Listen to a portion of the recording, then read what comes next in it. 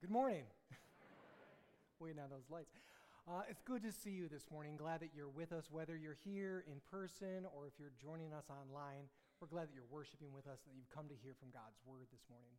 We're going to be kicking off, if you see, a new series called Miraculous, where we're going to be digging into just a few of the miracles that Jesus performed here on his earthly ministry. Looking at some of these things that are supernatural, that are beyond our comprehension, and to see what exactly was the purpose behind all of these things. Because I'm kind of curious, and I asked the first service this as well, but how many of you would you say that you've experienced something miraculous in your life? You can just shoot a hand. See, that was the same thing. Okay, the vast majority, for the most part. And so it's not something that we're unfamiliar with. This idea that maybe something that just is inexplainable, that you don't have any other way to rationalize, that only the hand of God could do. I know I've seen it in my life time and time again.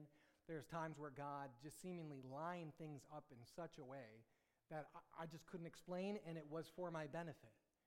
And I look at that and I go, wow, that's the provision, that's the love, that's the providence of God in my life. But as we look back in Scripture, what was the purpose of miracles then? What was the purpose of a miracle in Jesus' ministry? And how would we actually define a miracle? These are the two questions that we're going to wrestle with here as we start. What is a miracle in Jesus' ministry? And what is the purpose of that miracle? You see, in the Old Testament, there would be miracles performed by prophets, and it would authenticate the prophet. So the people would know this person is from God, so we should probably listen to what they have to say. And when Jesus begins his ministry and begins performing miracles, there's a purpose behind that as well.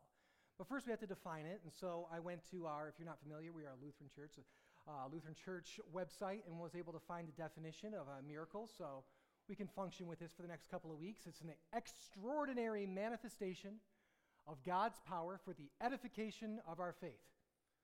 How's that sound? Here's the good news for some of you, if you're anything like me. Our kids are doing the same thing. So I went to our kids team and I asked them, what's the definition you guys are working with? Very similar. It's an extraordinary work. A miracle is an extraordinary work that could only be God's power, and miracles are meant to strengthen our faith. A little bit easier? We can function with that one for the next couple of weeks. But here we see, it is the power of God. It is the presence of God. It is God coming down, doing something only God could do. But then we don't lose sight. He's not just coming down to do the miracle. The miracle is a sign that points right back to him. If we look at miracles and we look at them just as an end in themselves, even in our own lives, we miss the point.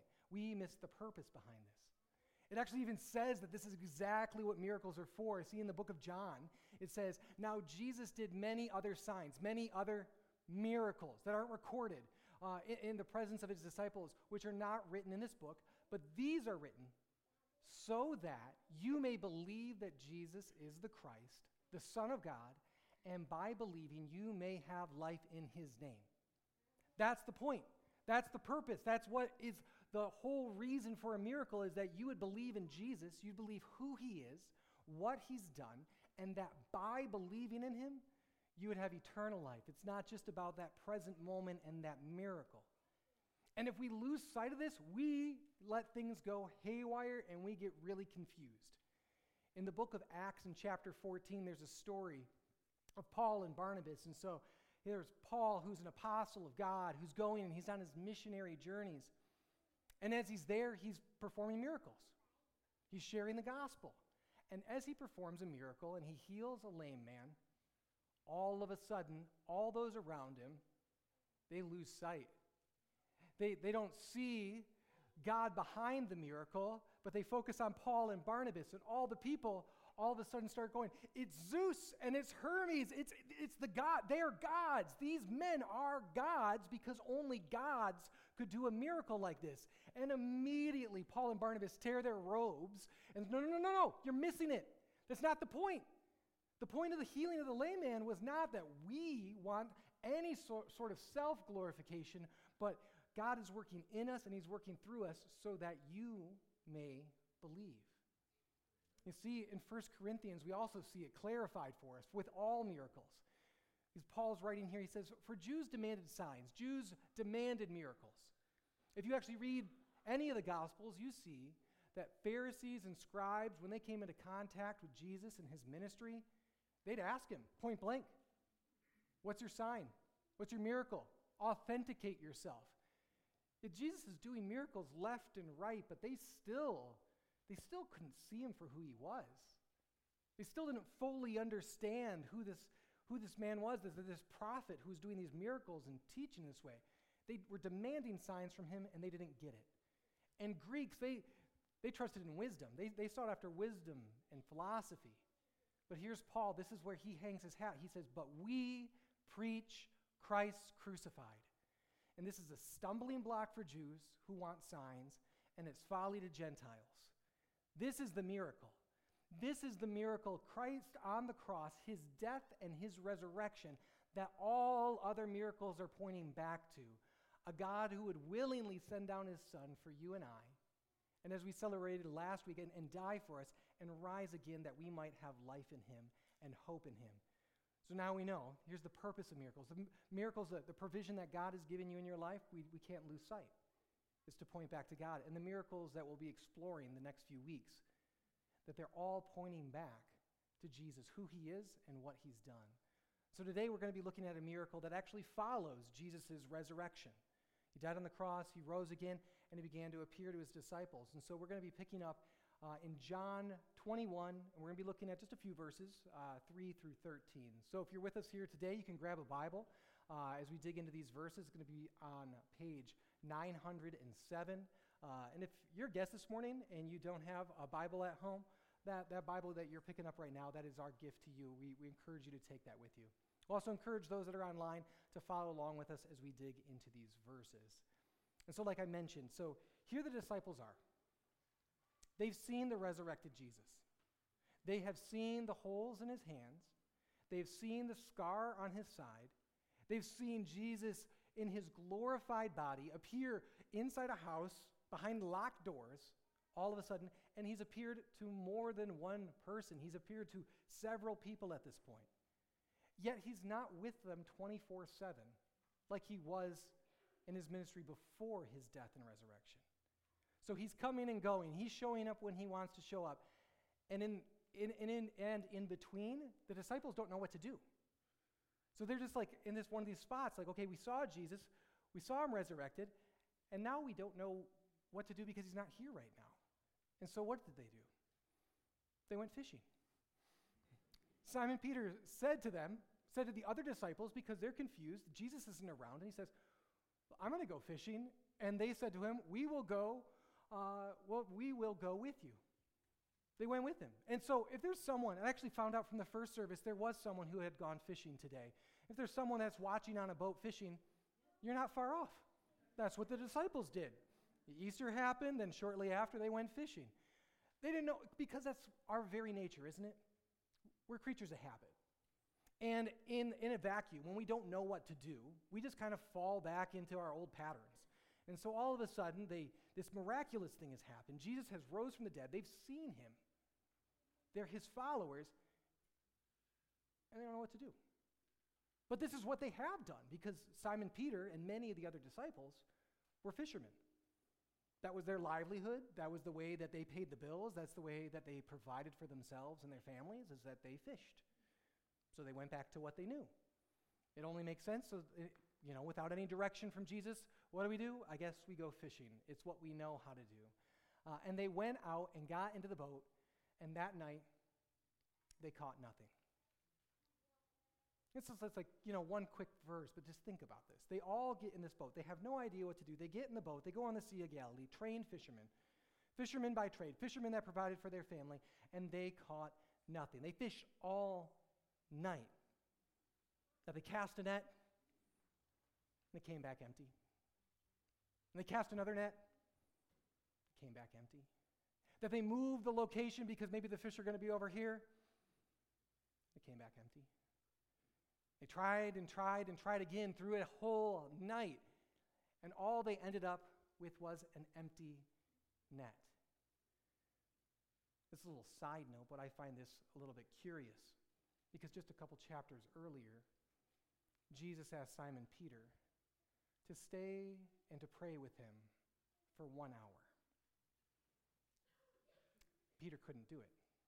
Yet, here Peter is, toiling away in the evening, trying to catch fish, and couldn't stay to pray with Jesus for an hour. So here they are. They're toiling, they're trying, and they just come up empty. And I don't know about you, but this resonates with me. That there are times in our lives where we try, and we try, and we try, and we think we're doing the right thing to get the result that we want, and it comes back as an empty net. That for whatever reason, it's either ourselves applying ourselves at work or at home or wherever it may be, and even despite our best efforts, we come back with an empty net. And it could be something financial, it could be even just simply providing like physical needs, a house, a car, even food for yourself and your family. Sometimes our efforts come back empty. If you're not aware, right now is not a great time to buy a house. And so my family, we've been here 2 years, and last year we cast a net several times. It came back empty. This year, we cast a net even more. We cast a net, we put an offer, we went and looked at it, it came back empty. We cast a net again, and this time it was above asking, and I'm uncomfortable with that, and it came back empty. And then we cast a net again, and this time we went above asking, and then we even did an appraisal guarantee, and it came back empty. Thank God, because I don't have the money anyways. But maybe you can relate to that there are times in our lives where we're trying, and we're casting nets, and we are just toiling, and we're trying, and we're striving, and it is coming back empty. It doesn't even just have to be, physical things. It could be emotional things too. You try and you try and you try in a relationship, and it feels like the net's coming back empty because they don't reciprocate. It could be spiritual, that you try and try, and maybe you feel like you're reaching out to God. Maybe you called out to him, and it feels like it's coming back empty. As I look closer at this text, I realized that in miracles that's going to come, it can't happen unless the net's empty. And the reality is that the empty net's a gift. That in the void, when there's nothing in that net, when there's nothing coming back their way, that there's now a need. Now there is a posture of dependency because they've tried and they've toiled and they put all their effort into trying to catch these fish, and they come back empty every single time. And that in our lives, it's not unlike theirs, that if we try and we try and we try, all of a sudden, when we can't produce in the way that we think that we should be able to, it can drive us crazy, but it can also drive us to our knees. It can drive us out to calling out to God, like, God, I'm trying here and nothing is coming of this. What am I supposed to do? The empty net actually sets the stage for a miracle. A lame man on the side of a road sets the stage for a miracle to happen for him to be able to walk. A blind man on the side of the road sets up a miracle for Jesus to restore sight. And actually, Jesus and his disciples, for this very reason, there's a blind man on the side of the road, and the disciples asked Jesus, why is this man blind? Is it his sin or his parents' sin? Is that why he's blind? And Jesus tells them it's so that you can see the power of God. So that you can see who Jesus is. So that you can see what he's come to do. The empty net is setting the stage for a miracle to take place. So Jesus, in his new fashion, now in his resurrected body, just showing up whenever he chooses, wherever he chooses, he just shows up on the shore. And just as day was breaking, Jesus stood on the shore. Yet the disciples did not know it was Jesus. We see this a few times after Jesus is resurrected, that he's there, but they don't fully comprehend who he is. And Jesus said to them, children, which I love. Sometimes they're brothers. In this case, they're children. Children, do you have any fish? And they answered, no. They could have answered, get lost, guy. Like, we're out here. We're trying to fish. They don't know it's Jesus yet. And he calls out to them, knowing full well that they don't have any fish in there in that yet. And Jesus calls to them, and he uses that term, and we're going to hang on to that term. Remember that term, children. And then he gives them some instructions. Guy on the shore, random guy on the shore to the disciples out in the boat, trained fishermen, they know what to do. They've been trying time and time again. And the guy on the shore just says to them, cast the net on the right side of the boat, and you will find some fish. And so they cast it. One small step of obedience. They could have easily looked back to the entire evening when it is a better time to fish and thought, we're trained fishermen, we know what to do, I know how to handle this situation, and now this guy on the shore is trying to tell me how to fish. But they just listened in obedience. We don't have any other clue other than the fact that they just cast it. They just tried. In our lives, are we willing to do the same? That if God is calling you to take a small step of obedience, to simply just trust him, and not to question it, and not to try to wrestle with him or try to rationalize your own way, but just to trust, okay, if God's calling me to do something, then I'm just going to step forward in obedience because I trust that my God's good and that he can provide. And so they did. They cast the net another time. After casting it for an entire evening, they cast it one more time. And now they were not able to haul it in because of the quantity of fish. That they had so many fish they couldn't pull the net up. And I have to imagine at this point, this is starting to seem like deja vu to some of these guys, because at the start of Jesus' ministry, when he's calling these disciples, this same thing happened. That Jesus at that time was actually in the boat with Simon Peter, and they had been fishing and toiling and trying all night and caught nothing. And Jesus told them to cast it again. And at that time, Peter said, well, we've been trying all night, but Jesus convinced them to try it again. And they did, and then at that time, their nets broke because they caught so many fish that another boat had to come by to help them with all the fish. And here again, with a resurrected Jesus, not in the boat, but on the shore, calling out to them, they cast the net in obedience, and now they are overwhelmed with the quantity of fish yet again. Because all the fish are Jesus' fish. Did you know that? In Psalm 50, it says this. This is God speaking. For every beast of the forest is mine, the cattle on 1,000 hills. I know all the birds of the hills, and all that moves in the fields is mine. Did you know your God's a rancher?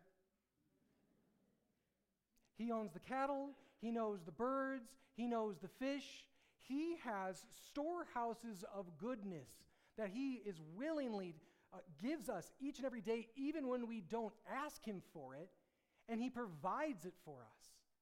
And so here again, Jesus knows these fish.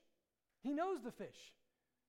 Almost in a miraculous way that these guys didn't catch any fish all night, so that Jesus could call those fish into that net at that time so that the disciples could have fish?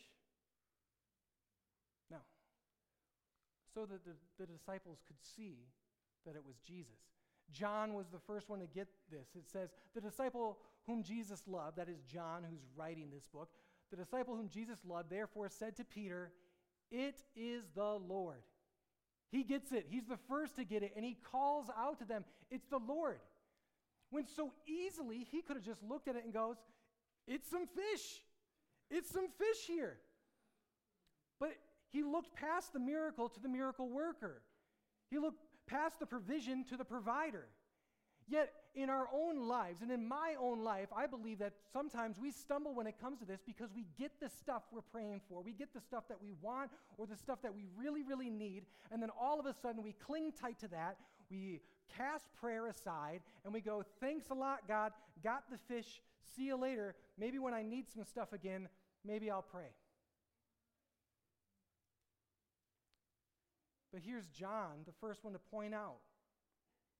It's Jesus. Here's the significance. It's not about the fish.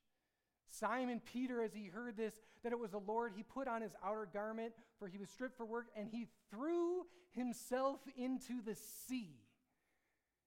The other disciples came in the boat dragging a net full of fish without Peter helping them. For they were not far from land, but about 100 yards off. Just a field length away from Jesus, they all decide to row back with all the fish that they got.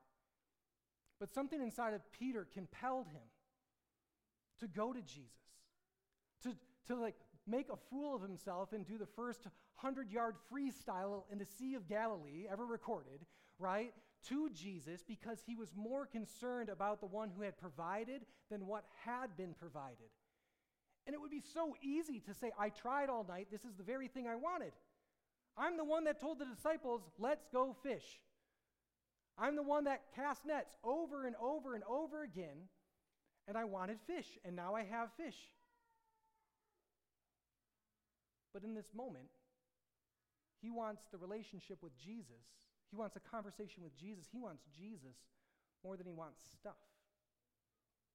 He wants to go see the one that he knows and loves. What's miraculous about this as well is that if you go back to the first time Jesus performed this miracle of fish, is that Peter's response upon seeing all the fish they caught the first time was to drop to his knees and tell Jesus to leave him because he was an unclean man, because he was sinful. He didn't want anything to do with Jesus. He didn't feel like he could be in the presence of Jesus because he was a powerful prophet. He didn't fully yet understand that this was the Messiah, but now here Peter is and seeing the resurrected Jesus. And rather than cowering and running away or just clinging to the fish, this is the same Peter that betrayed Jesus 3 times. He still knows that Jesus is good and loving, so he throws himself into the sea and goes after Jesus. What about you? Has God's abundance in your life, has it drawn you closer to him? All the things that we have, all the things that are continually provided for us on a daily basis, do these things amplify our gratitude and our thanks towards our Heavenly Father? Or the distractions that get in the way? Because we just busy ourselves with all the stuff that he's given us, that we don't take the time to thank him. And the only time that we actually go to him is when we feel like we have another empty net that needs to be filled up again, to come before God and go, this one's empty. I need some stuff again. I know that you have it all. I know that you have the cattle. I know that you can provide in whatever way you want. I need the stuff again. Or would we be willing to be more like Peter and to lay aside that stuff and to go, all I want is you, God. All I want is a relationship with you. All I want to see is not your miracles, not all that stuff, but I want to see you for who you are and what you've done for me. Because you are willing to come to me, I want to come to you. We see God's grace and mercy and love and how he orchestrated this miracle. Because as the disciples come ashore, they got out on land. They saw a charcoal fire in place with fish laid out on it.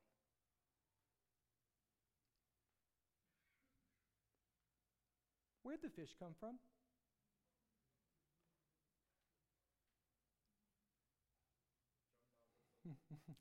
Yeah. It was Jesus' fish.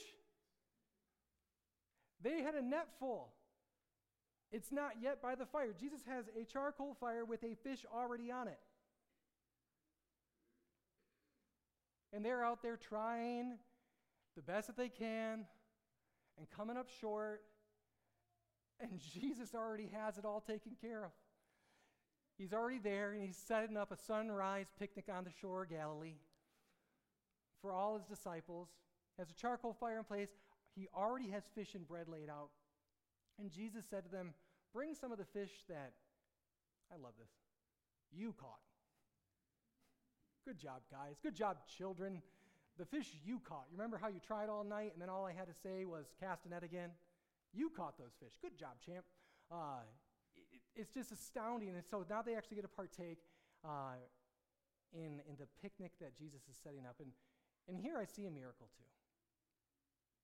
Jesus actually fills their net. They realize who Jesus is. And now they're gathering for a family meal, which in some households can be miraculous, can it? I know in my household,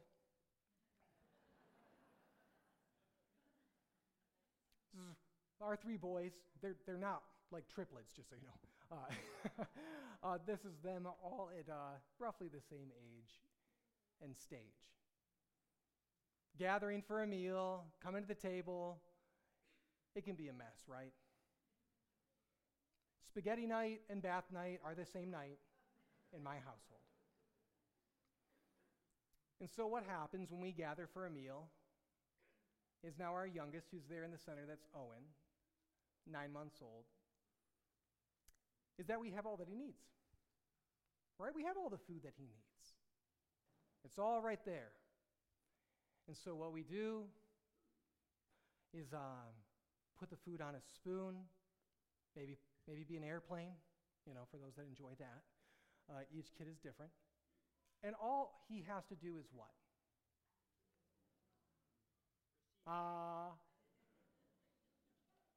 That's all he has to do. What does he do?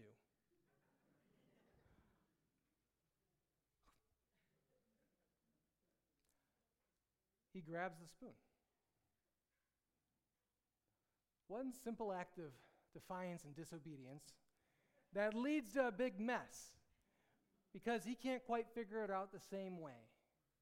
Right? And it happened now, this is third time that we've seen this, and each of them are alike in that sure, you can feed me a little bit, but I want to grab the spoon. I want to be in control.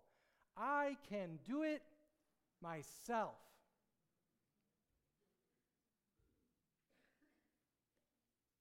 Do you see yourself? God has everything that you need. God wants to provide for you in every way. God has the table set and the spoon filled, and he's just asking you to receive. Yet what you and I do, we grab the spoon. Here comes the stuff.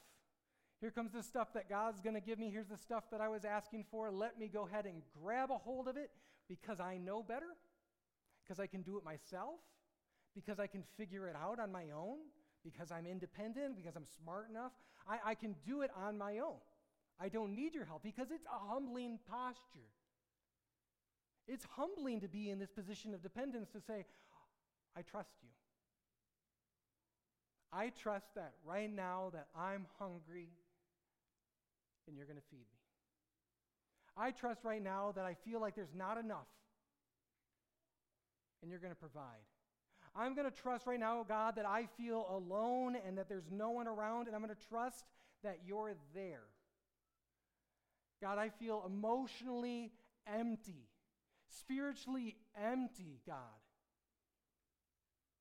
And he's right there, and he's ready to hand it to you, to give it to you, that you would simply take the posture of a child. Children, he has all that you need. He has all that we need. We simply just need to receive it from him. So Simon Peter, he went aboard. He hauled the net ashore full of fish. So now Peter's finally helping out. He's done swimming, and now he's pulling the fish. And here's this net full of large fish. You know fishermen, right? How big was it? Well, these are large fish. And not even just that, but there's 153 of them. There's a bunch of different thoughts that fly around the number. Here's the deal. You could dig into some of those things. It was a lot of fish. It was so many fish that these fishermen, these career fishermen, recorded it. They stopped to actually count how many fish that there were. And that not only that, but they were large fish, because our God is not a God who skimps when he gives, right? He's a God of abundance. Here's large fish, here's a full net, and then here's the other miracle that's taking place. And although there were so many, likely the largest catch of their career, so many fish, the net didn't break. The first time that Jesus called his disciples, the net broke. Some fish got away. But here, Jesus called these fish into this net, and Jesus told that net not to break. Almost as to say to his disciples, hey, remember, I told you, you're not fishermen anymore. You're to be fishers of men. And that when you go out to catch people with the gospel, when you cast the net of my proclamation of my good news, when you go and preach Christ crucified and cast that net out, it doesn't come back empty. It comes back full because when his word goes out, it doesn't return void.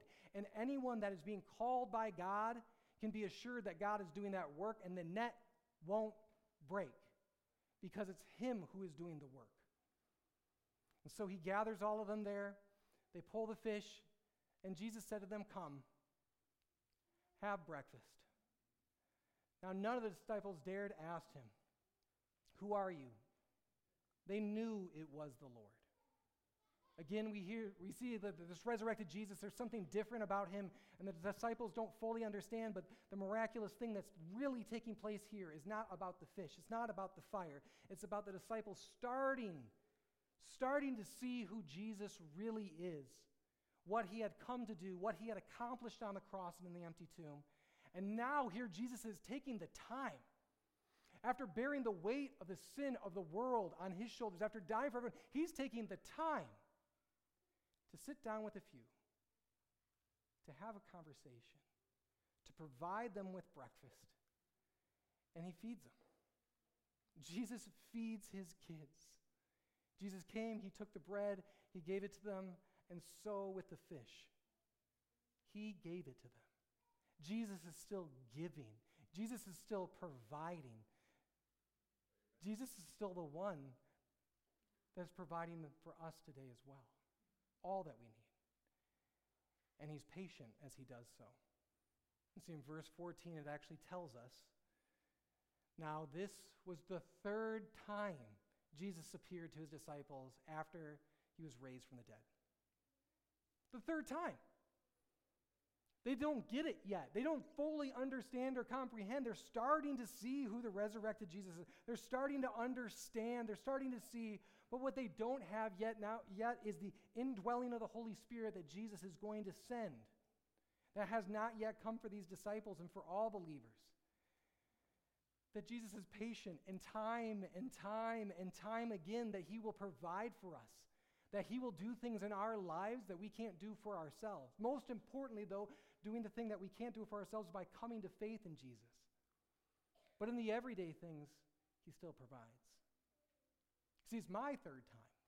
It's my third time buying a house with my wife. Bought a house in St. Louis. God provided. Ben forgot. In Texas, went to buy a house. God provided. What'd Ben do? I forgot. God provided. In these last 2 years, as I've cast the net, as we've cast the net and tossed things out, Ben forgot. And up until about a couple weeks ago, when it was finally brought to the point of going, God, it's in your hands. God, if we need to rent again, God, we have 3 boys. We need space. We need this. God dropped it in our lap. God provided in a way that we could never have orchestrated. I'm not that smart, not that wise, it just fell into place in his perfect timing and in his perfect way. But I need to be careful because if I do like I've done before, I'm going to forget.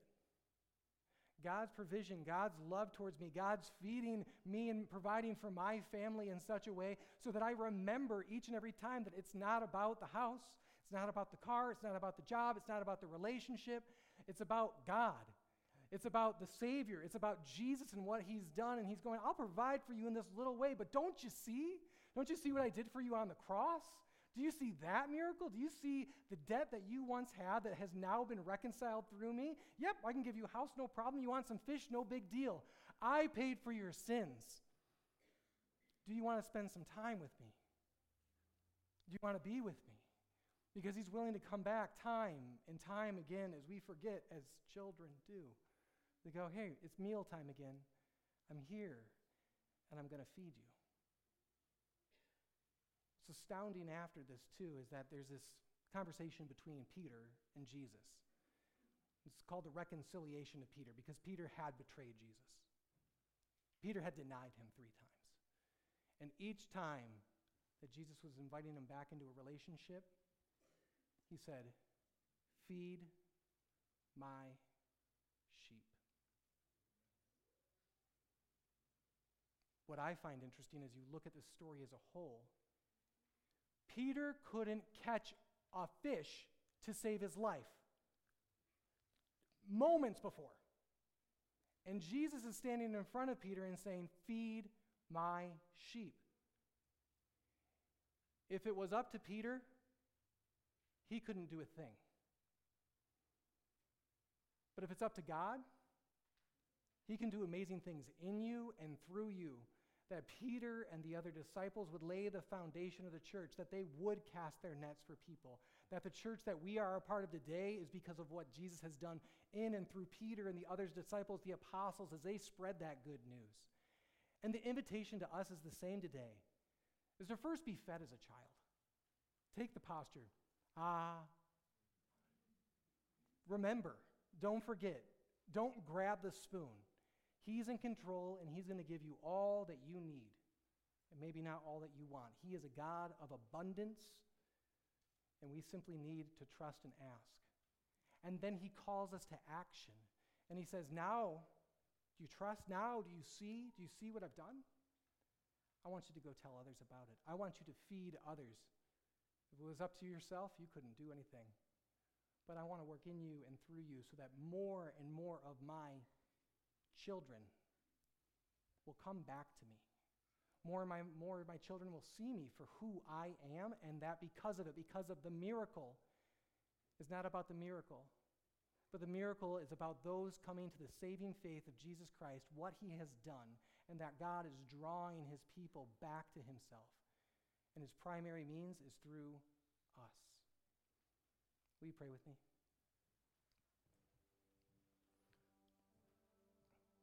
Father God, we are thankful that we get to use that title as we call out to you, Father. A good Father. A Father who provides, a Father who loves, a Father who knows and anticipates our needs before we even know we have them.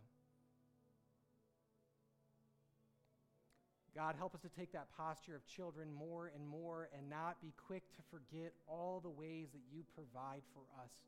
And most importantly, how you have provided for us on the cross through your Son, Jesus Christ, who's paid the debt that we could never pay for ourselves. Now we can have a relationship with you, God, and that we get to go forth and tell others the good news of a heavenly Father who loves them.